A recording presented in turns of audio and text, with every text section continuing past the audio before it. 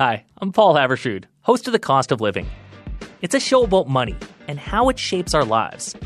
In big ways, like why inflation could get worse if we all make more money. Here's the hard truth in all of this. Workers are going to have to eat that real wage loss. And small ways, like what's the fastest way to order fast food? That first Big Mac that comes out of the kitchen is going to the drive-thru. Check out The Cost of Living. We're on CBC Listen or wherever you get podcasts. This is a CBC podcast. Welcome to Ideas. I'm Nala Ayed. In 1992, the world's nations came together in Rio de Janeiro for the Earth Summit. It's the nations that cause the most damage that are doing the meetings on it, to the exclusion of the nations that still have tradition ceremonies and Mother Earth spirituality to guide them. Vulnerable nations like Vanuatu, Haiti, Guinea-Bissau, and Mauritius made it clear that climate change affects everyone, and not just in some theoretical future.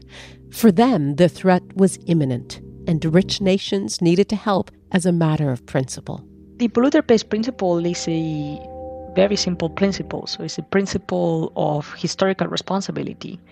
And the idea is that if you broke it, you fix it. So you have to pay for those damages that you cause.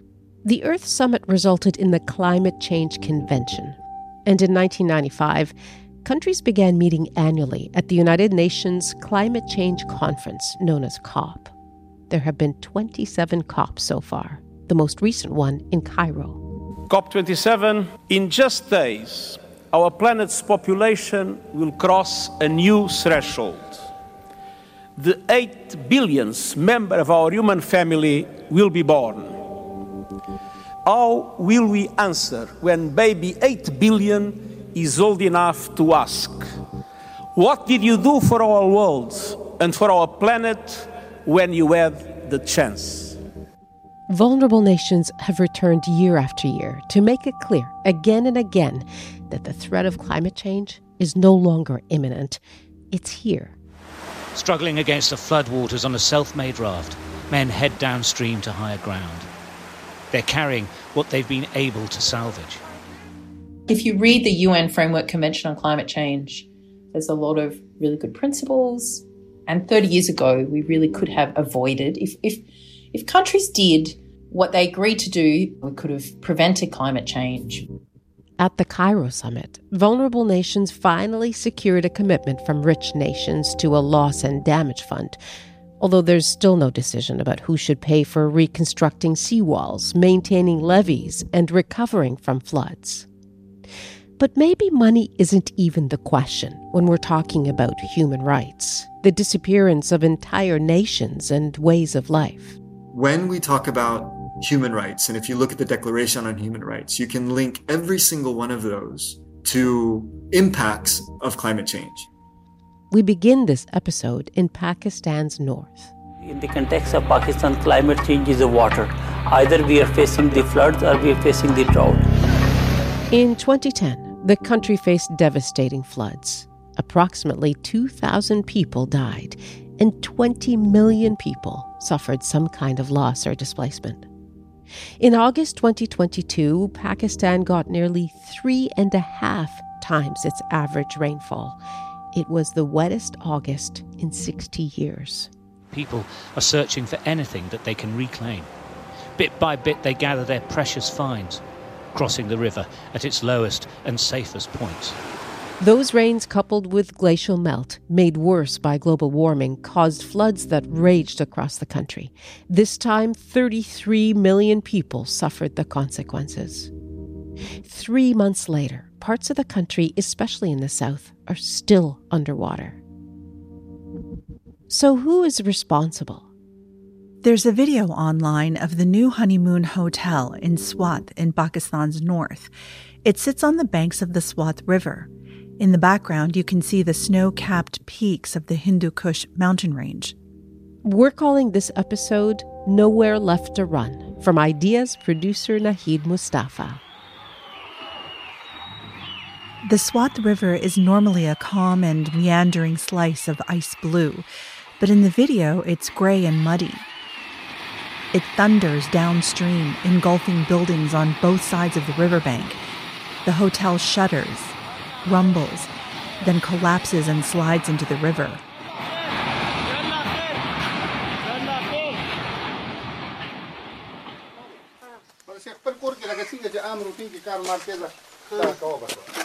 As the hotel was collapsing, villagers a little more than 200 kilometers downriver from Swat were worried. Their village is known as Bela Number 4, or just Bela. It's a semi-rural area where it had been raining hard for days. It sits right on the bank of the Swat River. Several villagers got urgent phone calls from family further north. The water's coming. Leave if you can. The locals are still picking their way through the rubble. The river is calm again, but people's lives have been upended, and they're not sure if things will ever be the same. Bakhtawara is a widow. She lives with her 4 sons who are all laborers. We didn't see the floodwater until it was at our door.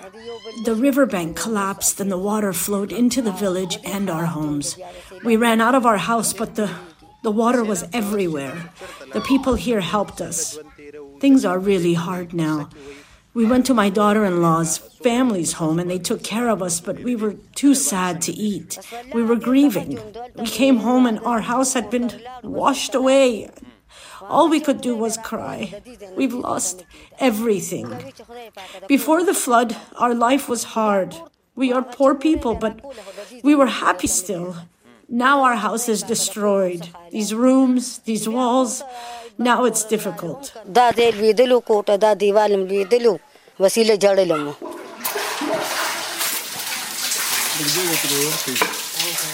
Bakhtawara's house still lies in ruin. She salvages what she can and tries to keep it clean, washing the floors that remain.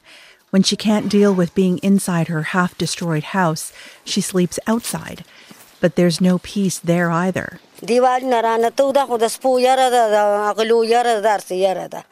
I'm scared of thieves and animals coming in the night because I'm lying out in the open air, under the open sky.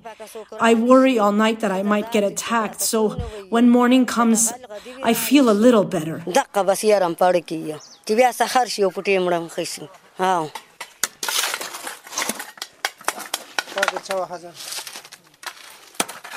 Nearby, Bakhtawara's neighbor, Master Tilla, is also struggling, but in a different way. There was a lot of damage this time. The floods back in 2010 weren't as bad as this. That flood didn't cause this kind of damage. People's homes, their crops, even their entire livelihoods have been destroyed. The water had been rising slowly over 2 or 3 days, but on that main day, it all just came at once. When the water reached this tree right here, I knew things were really bad, so then we left the house. A lot of people were doing the same. Some people slept in the cemetery, some left the village, some got stuck on their way. All the villagers were really suffering. Master Tilla was in the mosque when he got a call from a family member in Swat telling him the water was coming and that it was worse than 2010. Master Tilla gathered his grandkids and the women, but 3 of his sons were trapped. He took the women and children to a relative's house and stayed for 5 days. His sons survived. You see here, these are 2 rooms that collapsed. My crops are ruined, my trees were uprooted and carried away by the water. All my sugarcane crop has been swept away. I planted vegetables, but you can see that nothing is left. Master Tilla rebuilt last time, and he says he'll try and rebuild again. Only God can help with crops. We will plant again, and if there is no flood, then our livelihood will return to us. Otherwise, what can we say?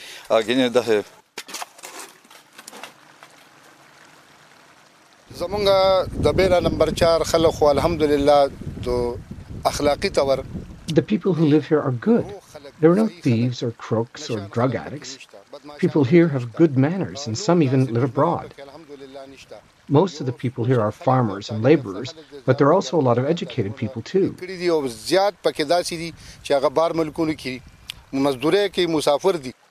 Master Thilla may be willing to give it another go, but Iftikhar isn't sure there's much left to salvage. Iftikhar is 60 years old and is a social worker. He's also a farmer. He was born and raised in Bela Number 4, just like his father and his father's father. The land on the other side of the river is really damaged. This old man next to me, he had land on the other side with giant trees. If they'd survived, he could have sold them for hundreds of thousands of rupees. The flood dumped so much muck and dirt on them, they've been destroyed. Everything is destroyed now. The land is all ruined. Never mind the houses, the land is useless. The whole village is affected. No one's left untouched.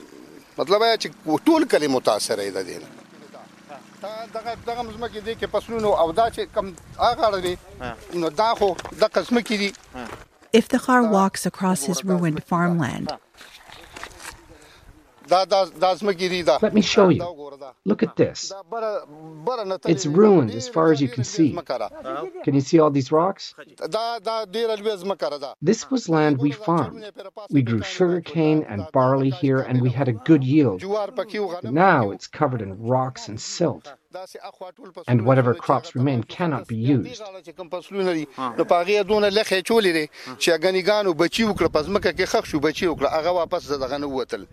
On the night of the flood, Iftikhar and his wife were standing waist deep in water.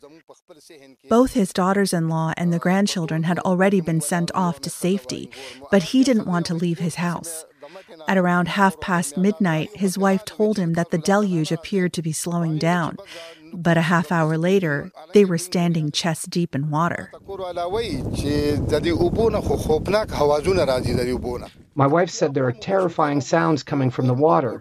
And I said, this is the day of judgment. And at that moment, my son's room collapsed.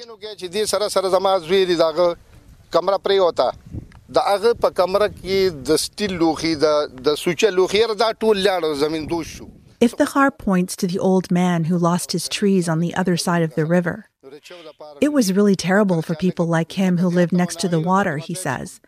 Look around. All you see are stones and rocks. Every structure is damaged or gone. Everything is covered in muck. None of us has the strength to rebuild.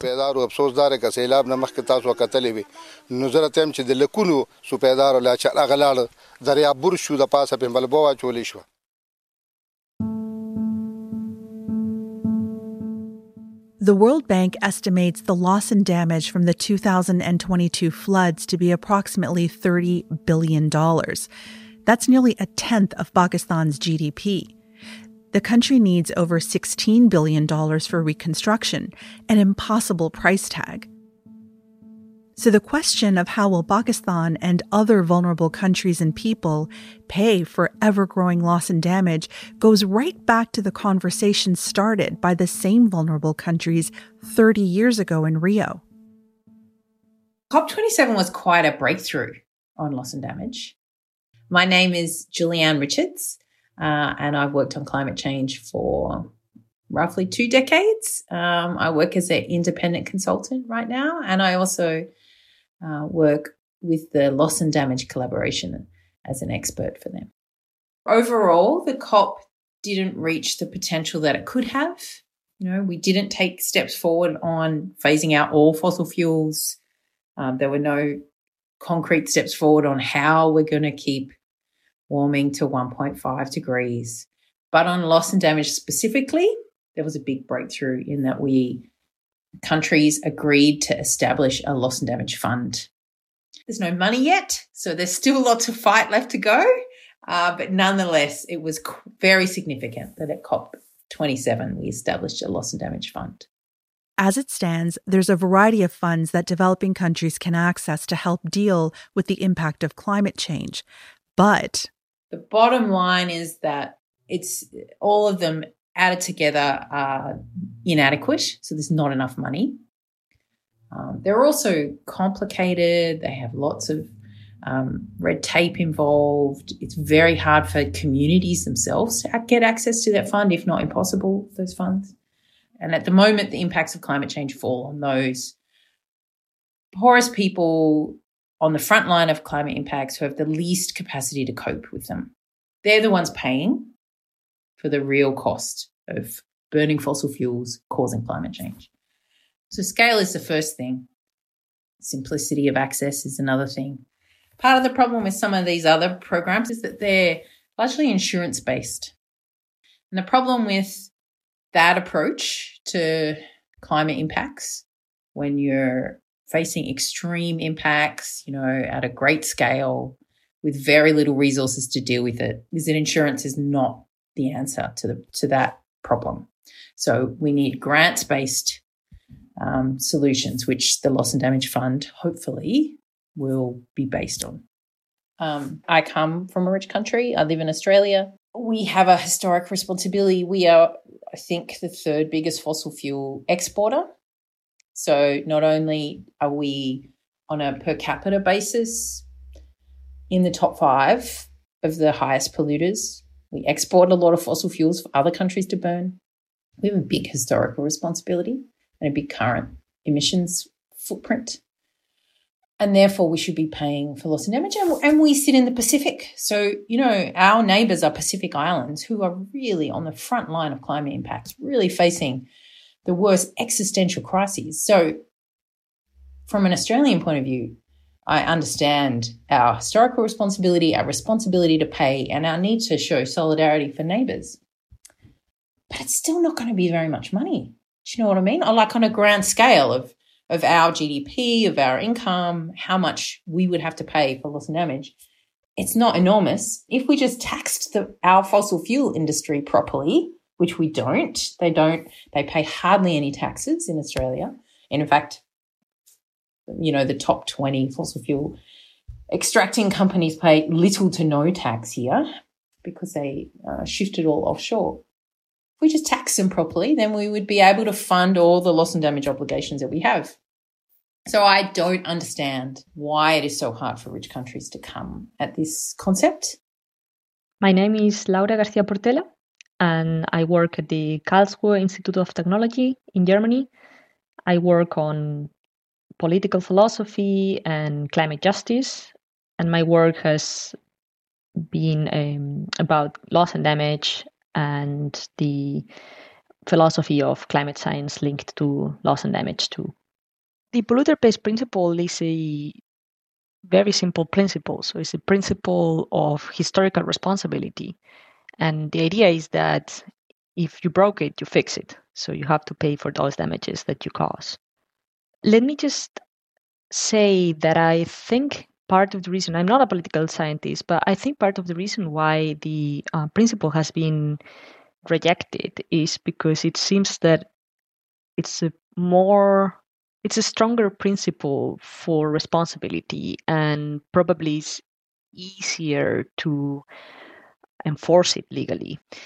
Now, I think they have been also raising moral arguments against it. At some point in the late 90s, political leaders were also pointing to the fact that polluting countries could not know about the negative effects of climate change until roughly 1990. With the first publication of the IPCC report. And so they shouldn't be considered culpable for emissions at least 1990. And then that kind of argument can also be extended a bit, saying, for instance, that it was very difficult to shift to a low carbon economy right after knowing about the negative effects of climate change. And so that the attributions of responsibility get complicated. And this is the reason why I think states have been so careful not to accept something like the polluter pays principle. I think that trust has been eroded. So 30 years ago, there was a lot of, if you read the UN Framework Convention on Climate Change, there's a lot of really good principles. There's a lot of grand statements. And 30 years ago, we really could have avoided, if countries did what they agreed to do roughly 30 years ago, we could have avoided all this drama. We could have prevented climate change. We could be on a much more sustainable pathway with renewables instead of fossil fuels. Far fewer climate impacts. Maybe none. And the fact that rich countries have really spent those 30 years finding reasons not to make any significant change and trying to shift the blame at the same time is impossible that would not undermine trust. Like, how could it not? So, that's, first of all, they've shifted, or they've denied that they need to reduce emissions. Then when they've acknowledged they need to reduce emissions, they just haven't. And we've used a creative accounting, ridiculous offsets that have no meaning. In Australia, we count avoided land use clearing as some kind of credit. We were never going to clear it anyway. Just ridiculous accounting shenanigans rather than reducing our emissions and stopping burning fossil fuels. So first of all, not taking the action that needed to be taken, and then trying to shift the blame for the impacts that are being felt onto vulnerable countries. It's morally reprehensible stuff. I'm here to appeal to all parties to rise to this moment and to the greatest challenge that humanity is facing. What will our choice be? We have the power to act or the power to remain passive and do nothing. Our people on this earth deserve better. And what is more, our leaders know better. The choice is ours. What will you do? What will you choose to save? There's been 10 years worth of arguments about loss and damage, what it is, what we call it. And, I guess the original arguments had compensation in one corner and adaptation in the other. So rich countries have tried to argue that we don't need compensation. What developing countries need to do is to adapt to climate change, which is part of that resilience argument. It comes down to where the responsibility lies. So if you're talking about compensation, then the responsibility lies with the person, the country, the industry that caused the problem. If you're talking about resilience or adaptation, the responsibility shifts to the community feeling the impacts. So that's part of where the language is used there to direct responsibility. Rich countries have been trying to inject loss and damage with their own interpretation. And they've done that. They introduced the phrase avert, minimise and address loss and damage. So instead of talking about loss and damage, which we had been doing for years, suddenly we were talking about averting, minimising and addressing loss and damage, which is really doing mitigation, doing adaptation, and then addressing loss and damage. But they're just trying to minimise their responsibility at every opportunity along the way. Part of the rhetorical jujitsu that rich countries deploy at UN discussions is to push for mechanisms that could ante up the much-needed cash, but without having to pay themselves. Mechanisms like insurance. So insurance very nicely distracts from who caused the problem onto the people who are being impacted by the problem. And it's been a long-term playbook of rich countries to do that. So they've championed things like insurance. They've tried to talk a lot about adaptation. It's all about how you adapt and how you build your resilience to climate change and to climate impacts, all of which ignores that vulnerable countries and vulnerable communities are dealing with impacts on a scale that they have never seen before. So it's not about being able to build your resilience. So the problem is not that there's cyclones and typhoons at a historical, never before seen wind speed, rising sea levels causing greater than ever storm surges, more rain than we've ever seen before. That's not the problem is that you don't have insurance. that you haven't built your seawalls high enough, that you haven't built your resilience well enough, that you know, and all these things, all this pushes responsibility onto the vulnerable countries, onto vulnerable communities, and takes it off of the people who've caused the problem. So insurance is one way to do that. The language of resilience and adaptation is another way that rich countries have done that as well.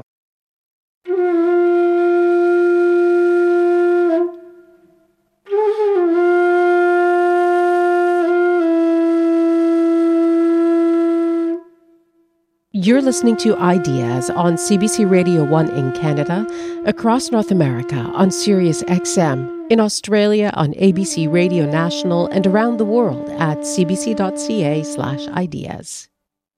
I'm Nala Ayed.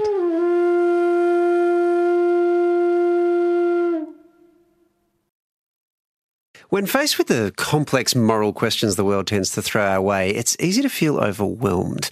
My name's Waleed Ali. And I'm Scott Stevens. We're the hosts of The Minefield, an ABC Australia podcast. And each week we try to navigate the moral complexities of modern life in a way that's unexpected, unpredictable, intellectually serious, but more than a little fun. Along the way, we're joined by a range of philosophers and thinkers who promise to help you see the world and the challenges we face in a different light. You can listen to The Minefield wherever you get your podcasts. Shahida Bibi lives with her mother and makes a living by selling the milk from one of her cows. Her mother makes handicrafts.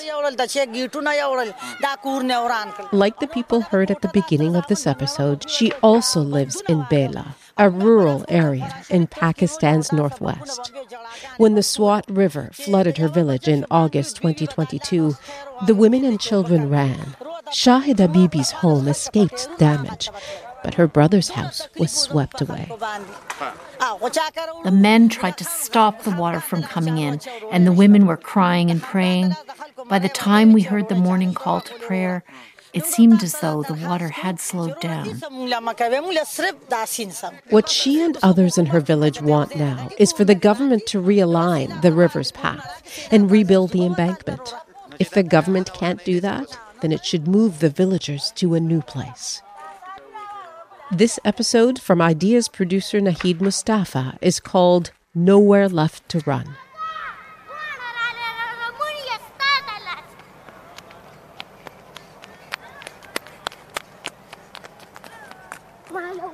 Julianne Richards has worked for about 2 decades specializing in loss and damage associated with climate change. She says part of the challenge has always been the language of blame and burden, as in who does the polluting and who pays the price. The impacts are just now, you can't help but face them. The impacts are now so severe when it comes to climate change. If you look at Pakistan, 1/3 of it being underwater, millions, something like 8 million, 9 million people being displaced by the floods. It is very hard to ignore that. It's very hard to say that Pakistan should have just built its resilience more when you're talking about floods of that scale. So part of it is the consistency and persistence of vulnerable countries, developing countries, civil society, but also, sadly, a part of it is just that climate change is now so severe. The impacts of climate change are so severe that they can't be ignored any longer. I think about Shahida Bibi from Bela, Pakistan, who says if the government can't keep her village from flooding again, then they should just move the villagers to a safer place. Laura Garcia Portela is a philosopher who works on climate justice issues. Do you think it makes any difference if the help comes for pragmatic political reasons or the same help comes from a moral perspective, that I owe this and I'm responsible for this? Do you think that that actually affects the quality of the action? So in one sense, if you say, well, these people, for instance, are providing exactly the same help they would provide if they acknowledge their responsibility. Well, in that sense, at least, justice is being done because people have gotten what they deserve in one sense. But in another sense, it's not that they only deserve getting like enough means to cope with climate change, for instance. They also deserve being acknowledged as victims of climate change, as of victims of the actions of others, not simply someone that just suffers. I put that point to a few other people in the course of having these interviews. And there's a bit of a divide on that, where, vulnerable nations, to some extent, because for them, the existential crisis is so urgent, that a lot of people seem to be saying, we can worry about the moral responsibility piece of this down the line. Right now, we just need the money and the resources. And this is a common thing, right? We'll see this in conflict resolution. We see this in all kinds of things where the imminent suffering and the imminent crisis, there's a political resolution to it, but people are left with no real sense of justice for what's been done to them. But at the same time, they're like, okay, well, at least the war is over. At least the conflict is over. Why do you think that's a problem? To sort of take the political resolution as the main point, and we can worry about the moral part of it later. Yeah, I mean, if we are talking in terms of priority, I could even agree with that, right? I understand that people who are suffering the consequence of climate change right now, what they want is, well, to have the most immediate problem solved. I can understand that. But I think, well, there are two problems to it. The first one is the one I just mentioned, that there is also a recognition that is lost if we don't push for these kind of arguments.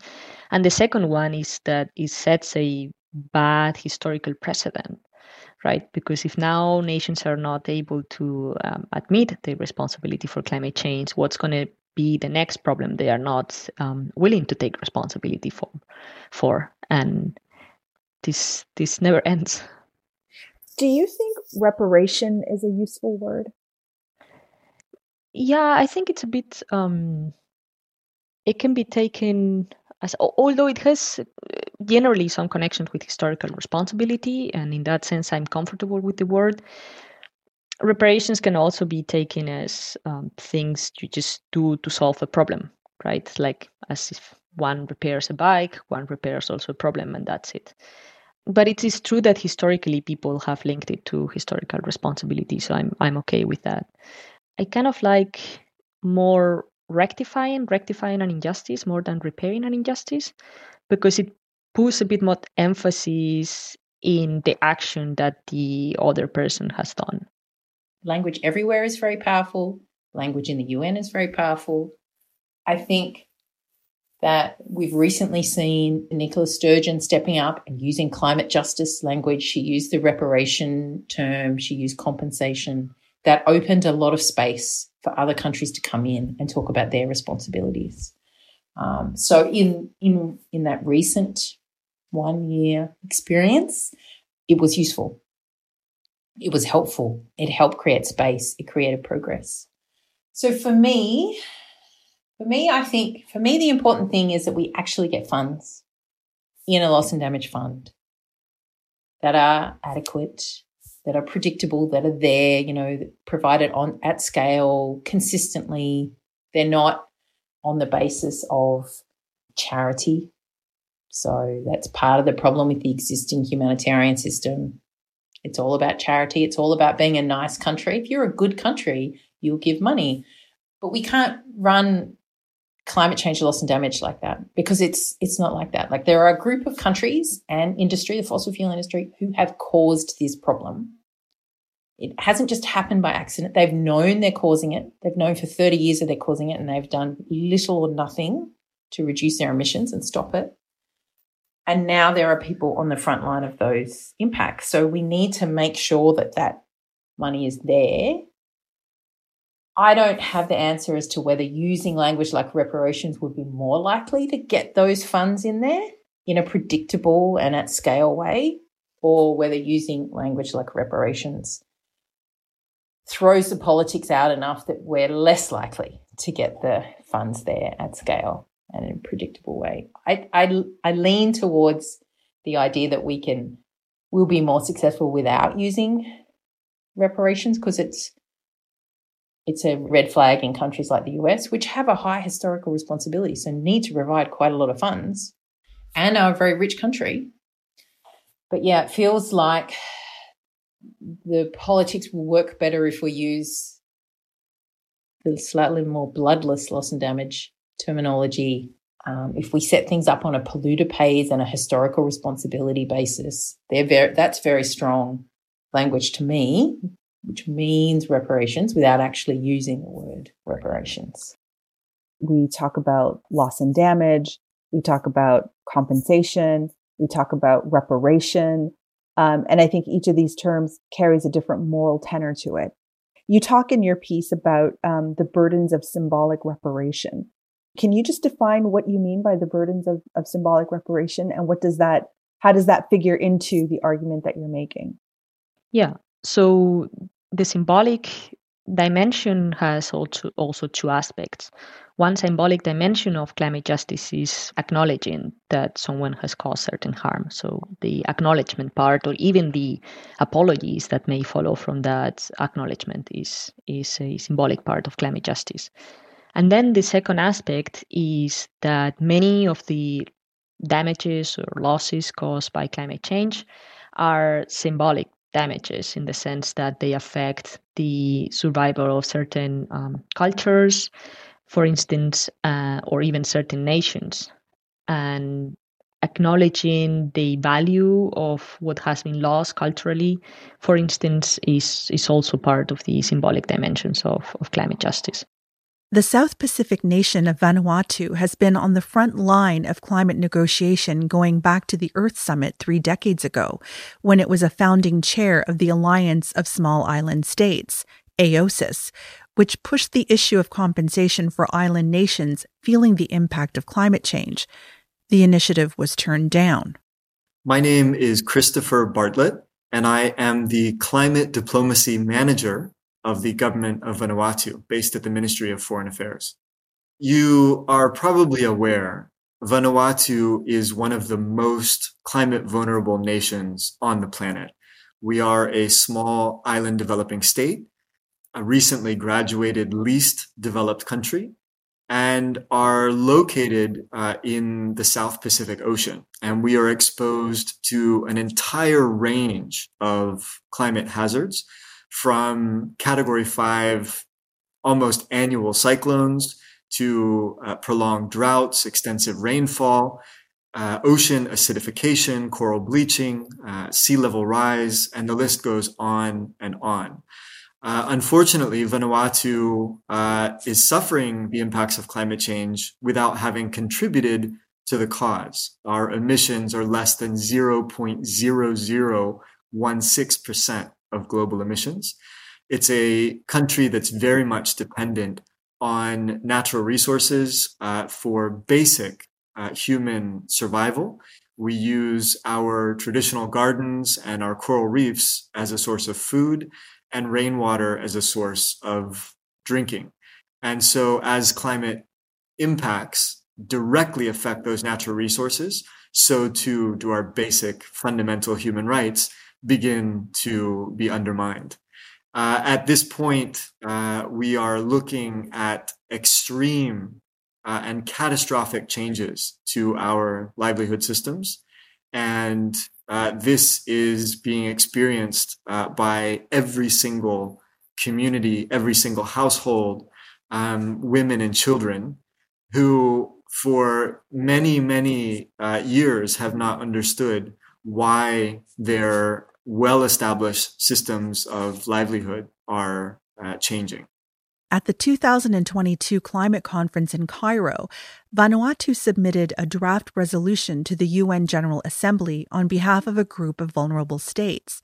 The resolution is a request to the International Court of Justice for a legal opinion about the obligation of all states to prioritize human rights while working toward climate justice. There is a great emphasis globally at the moment on human rights and climate change, but it seems that there's very little clarity on what the obligations of states are to protect human rights from the adverse effects of climate change. This initiative started in 2019, it was actually a group of young Pacific Island law students at the University of the South Pacific who, in examining the various legal frameworks globally, regionally, and nationally, realized that there was a lack of clarification. And the world's highest authority on international law is, in fact, the United Nations International Court of Justice. It is the only UN principal organ that has yet to be given an opportunity to provide solutions to the climate crisis. And this is not a question about the obligations of some states and not others. It's all states have obligations to protect people and protect human rights. But how does the climate change element fit into that? And so the resolution has been taken from a very Pacific focused context, now including members of this drafting group from Latin America as well.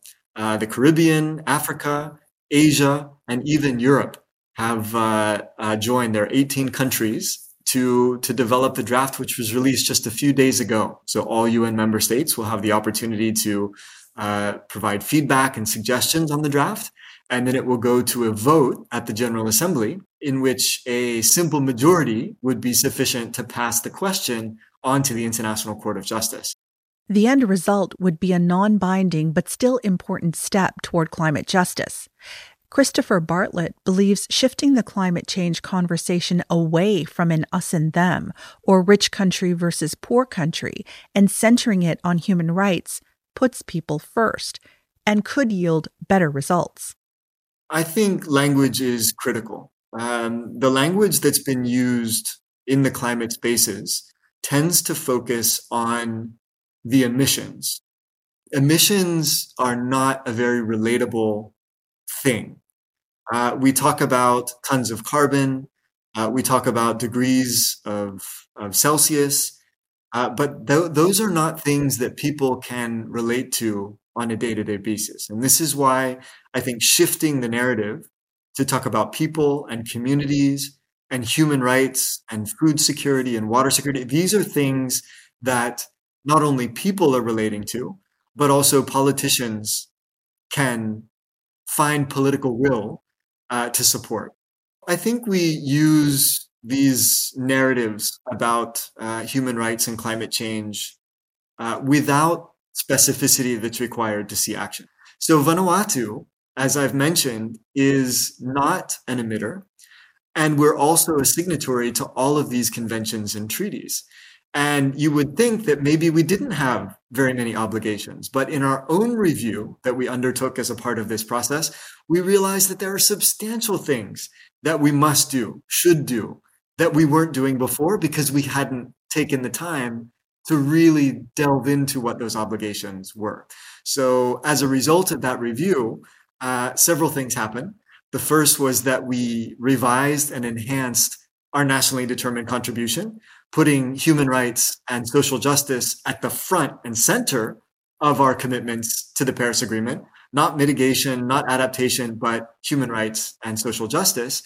And we also reconsidered our own government investments into climate change. And in the 2023 fiscal budget, which was just passed a month ago, there is now an investment of more than 15% of our national budget into addressing the impacts of climate change in a socially just way. So big changes can happen when you understand better what those obligations are that you've signed up to under international law. But the question remains, if the science is clear and has been for decades, yet polluter nations choose to place the burden on vulnerable nations, would clarifying moral obligations make any difference? The answer, maybe.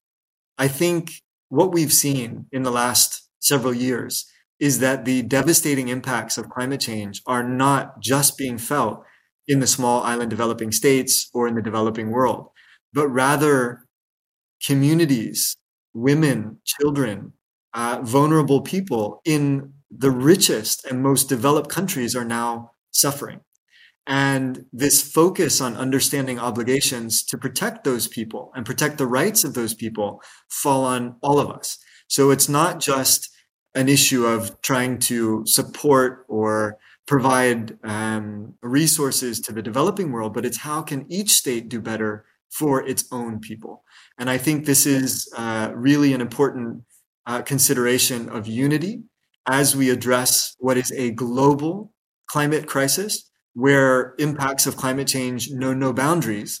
This is now an opportunity where even the highest emitting, richest developed nations in the world can do better to protect their own people. And I think there's a very strong push now by grassroots communities in all nations. And at the end of the day, I think governments are expected to address the needs of their people. And this would benefit, this understanding, this clarification would benefit every country on the planet without any enforcement required from an external force, but rather as an internal motivation to do for their people. Vanuatu is already leading by example. One Category 5 cyclone that recently hit us cost around $600 million in losses and damages, and that was to schools and agriculture and to infrastructure. The support that we received from the international community reached about 50 million. So there was a funding gap, say, of $550 million. And that was met not just by the government of Vanuatu, although we had to substantially invest in recovery and repair and relief, but by and large by the people of Vanuatu, who were not at all responsible for this climate-induced catastrophic storm. And so this is where changes have been made in terms of new regulation, new policy that protects and ensures that that level of damage, destruction, and loss is minimized as much as possible. So in Vanuatu, for example, looking at building codes to make sure that as we build new schools and hospitals, they're done in the most resilient way. It looks at our agricultural extension processes so that we're not promoting monoculture crops that are particularly vulnerable to extended drought, but we're looking at mixed systems with different tolerances to different climatic regimes. It means that we're focusing especially now on the rights of women and children to be a part of the climate and development planning in their communities by decentralizing a lot of those decisions that were previously taken at the capital level down to the area council and down to women's and youth groups. So really changing the way that governance of the nation is done to ensure that fundamental human rights and social justice take the center stage. Yeah, look, Vanuatu was the founding chair of the Alliance of Small Island States. And it was Vanuatu and AOSIS that very first called for compensation related to impacts of sea level rise, because it already at that point was becoming an existential issue for many of our member states. And here we are 30 plus years after that call in 1991, which didn't make it, by the way, into the Framework Convention on Climate Change. Here we are 30 years later, and we're now experiencing catastrophic impacts. And that's largely because we have failed to mitigate, we've failed to stabilize greenhouse gases, which was the entire intention of the UNFCCC. And we've failed to mobilize the resources sufficient to adapt. I mean, there is not unlimited time. Science is so clear that 1.5 is a threshold beyond which we're no longer safe to live on this planet. I mean, if we're experiencing the level of devastation in 2022 and we're only at 1.1, 1.2 degrees, can you imagine the world that we will all be living in 1.5? And so this is a very important reason why Vanuatu is taking this initiative to go to the International Court of Justice, because it's insufficient to hope for voluntary, purely altruistic contributions to the crisis. What we really need to know now is what the boundaries of law say is acceptable behavior and what is not acceptable behavior. And it's not just this ICJ initiative. Vanuatu is leading with a range of other countries on other things that are now trying to get to the heart of addressing the problem. There is a push to establish a new treaty which looks at the source of climate change, being fossil fuels.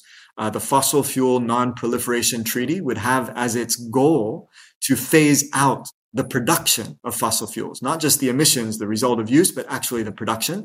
In the same way, the Nuclear Non-Proliferation Treaty intended to phase out the production of those weapons. Vanuatu is also looking to add a new crime to the Rome statutes that would clarify what ecocide means as a crime against humanity. And a range of other initiatives. We're looking at how we can consider our maritime boundaries. As our land is lost, would we then lose our economic zones, our oceanic economic zones?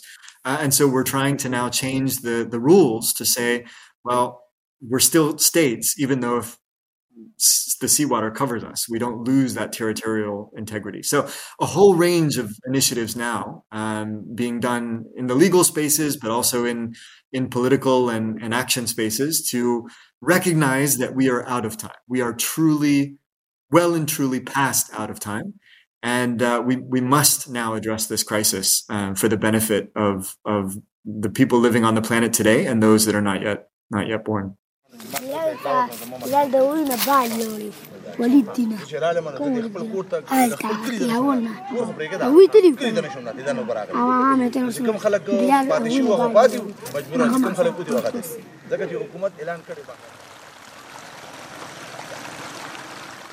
Iftikhar, the 60-year-old social worker from Bela number 4 in northwest Pakistan, is worried about the future. His land is ruined. His house is half destroyed. He's not sure if he'll ever recover.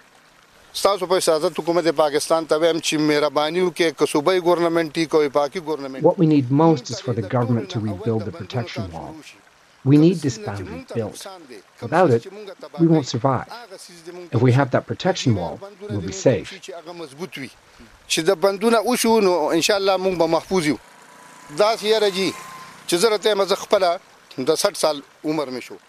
I'm 60 years old now, but when I see the clouds and I see the rain, I get terrified like a child. Soon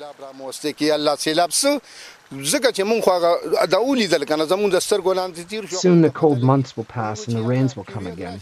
There could be floods again. I remember that terrible night, and I got scared. We need the rain and pray for it, but it becomes a difficulty too. We only hope that God will help us.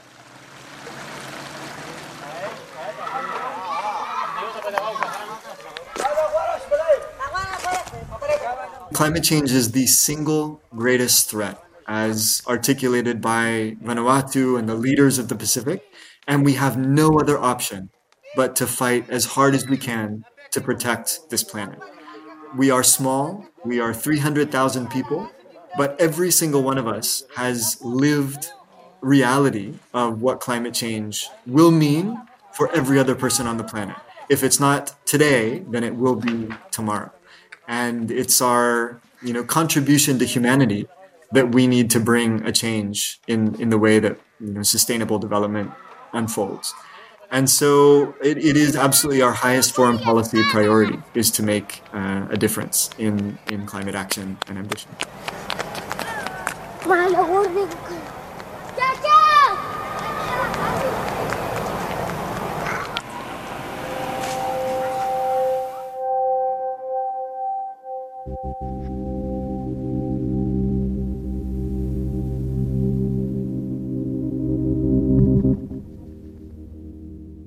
You've been listening to Nowhere Left to Run. Thanks to Laura Garcia Portela, political philosopher studying climate justice at the Karlsruhe Institute of Technology in Germany, Christopher Bartlett, climate diplomacy manager of the government of Vanuatu based at the Ministry of Foreign Affairs, and Julianne Richards, independent consultant working on issues of loss and damage linked to climate change.